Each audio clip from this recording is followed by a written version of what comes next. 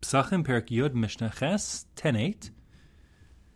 Ve'ein maftirin achar Pesach afikoman. Maftirin means to part ways. So here we're saying at the end of the Pesach Seder, one shouldn't get to the end of the Pesach Seder and then say and call out for afikoman. Now, the word afikoman here is not referring to what we now refer to as afikoman, the last bit of matzah at the end of the Suda. No, we're way past that. We're talking about when it's all over, don't call out for afikoman. Afikoman meaning for bringing out dessert of some kind. In fact, the Gemara suggests that afikoman is a notricon. It's like a portmanteau of two words squished together, which are like afiku, means to bring out, apiku really, mine, different types of, sweets or something like that. So one shouldn't do that because we want that the taste of the Pesach, when it says achar Pesach, we mean after eating of the Korban Pesach, that taste should linger in your mouth. That's the reason that the Shulchan Aruch brings, really. And now we are concerned about the taste of the matzah staying in our mouth, and therefore we call the afikoman that we eat at the end of the Pesach Seder, the matzah, we could refer to as afikoman, as if it's dessert, so to speak. But it's just a borrowed term from here. Now, the truth is, there are a few reasons given why you want to not have, I'll call it dessert now, not having dessert after eating your Korban Pesach. The most basic reason is because we want the taste to linger. But there are other reasons given as well. Among them, that the Pesach, the Korban Pesach, is meant to come to be eaten al hasova when you're already, no longer especially hungry. So you're eating it like royalty, not eating it because you need food and you're hungry and ravenous, but rather you're eating it to enjoy it per se. And if at the end of your meal you're sort of saying, well, let's have dessert now, it suggests that the meal wasn't satisfying sufficiently, and we want the Korban Pesach to have been satisfying. There's another reason given, which is interrelated, which is that we have a special rule, according to many, to eat it al hasova so that people shouldn't come to break the bones, a separate isser. And again, if people are still hungry, they could come to, try looking for the marrow, the delicious marrow left in those bones of the Pesach, which one may not have. So for all those reasons, we don't have afikoman, meaning we don't have dessert or call out for dessert at the end of the meal. Fascinatingly, the Gemara brings another explanation for the word afikoman, which stands for not afiku or apiku mine, bring out stuff, but rather apiku manaichu, bring out, like, let's take out our utensils, like let's take the cups and plates and do, let's move on to another venue to have our dessert, if you will.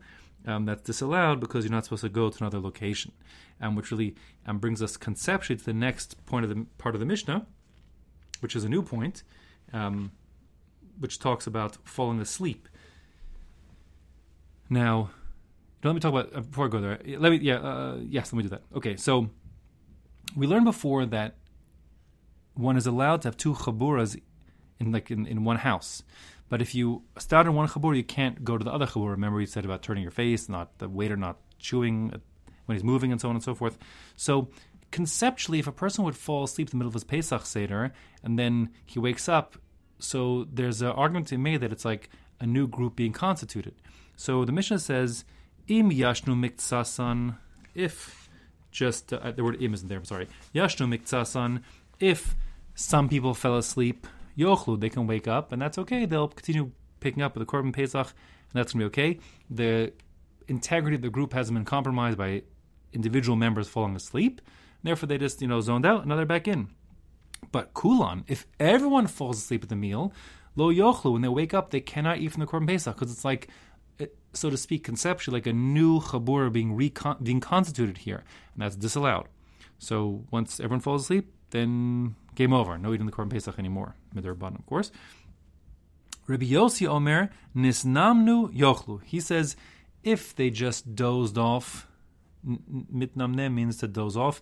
That's to say, you're half asleep. So that means if someone would talk to you and ask you a question, you would still respond. But, you're halfway out. So you can't really think too deeply. But you could, if someone said, are you awake? You would say, yes, I'm awake, or something. You'd still be, you'd still be half there. So that's going to be okay. Yochlu, near demu, but if a person, a tardema is like a deep sleep.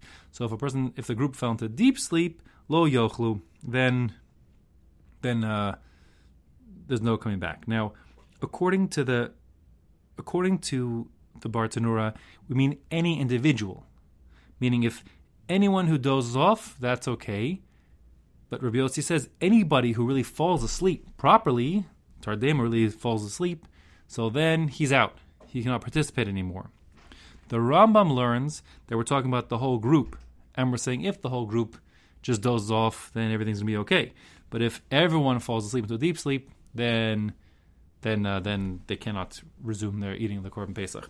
The halacha is like Rabbi Yossi, lachor like the Rambam, so that means even if everybody would doze off, but just nisnamnem is like, again, they're half awake, that's going to be okay. But if it's tardema and nirdamu, then forget it.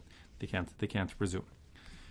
Now, as far as our afikomen goes, which I hesitated to insert over there, we refer to afikomen as the last matzah we eat at the end of the meal of the Seder. Now, the Shulchan Aruch brings, like most Rishonim, that afikoman is the zecher. It's a reminder of the Korban Pesach, the kazayas of Pesach, Korban Pesach meat that we eat at the end of the Suda, to be Yotzei Mitzvah of Korban Pesach, and that's why we eat it. That's how most learn.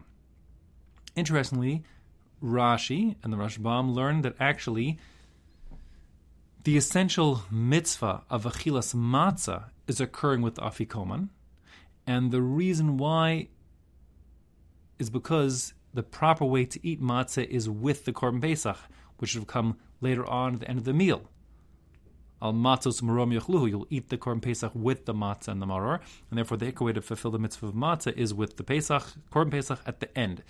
And as for the bracha you say earlier on, because we want to say a bracha, we want to say bracha when you're hungry, but you have in mind when you say the bracha, the mitzvahs, al mitzvahs matzah, chilas matzah, you're having in mind they're really that's like a rishus consumption, but that's like a voluntary, if you will, but the essential fulfillment of the mitzvah comes at the end. That's Rashi's approach. Interestingly, although the Shulchan Aruch really brings the first, there are those, including the Magen Avraham, who's probably the heaviest weight amongst the Nosei Kelim, the Shulchan Aruch, who brings, like the Maril, that one should actually eat 2 kazesim at the end, and therefore the halach is that we do actually eat like a big kazai, so to speak, at the end of the Pesach Seder Afikomen. 1 kazayas, if you will, as a zecher for the Pesach, and a second kazayas for the kiyum of the mitzvah of achilas matzah on that opinion.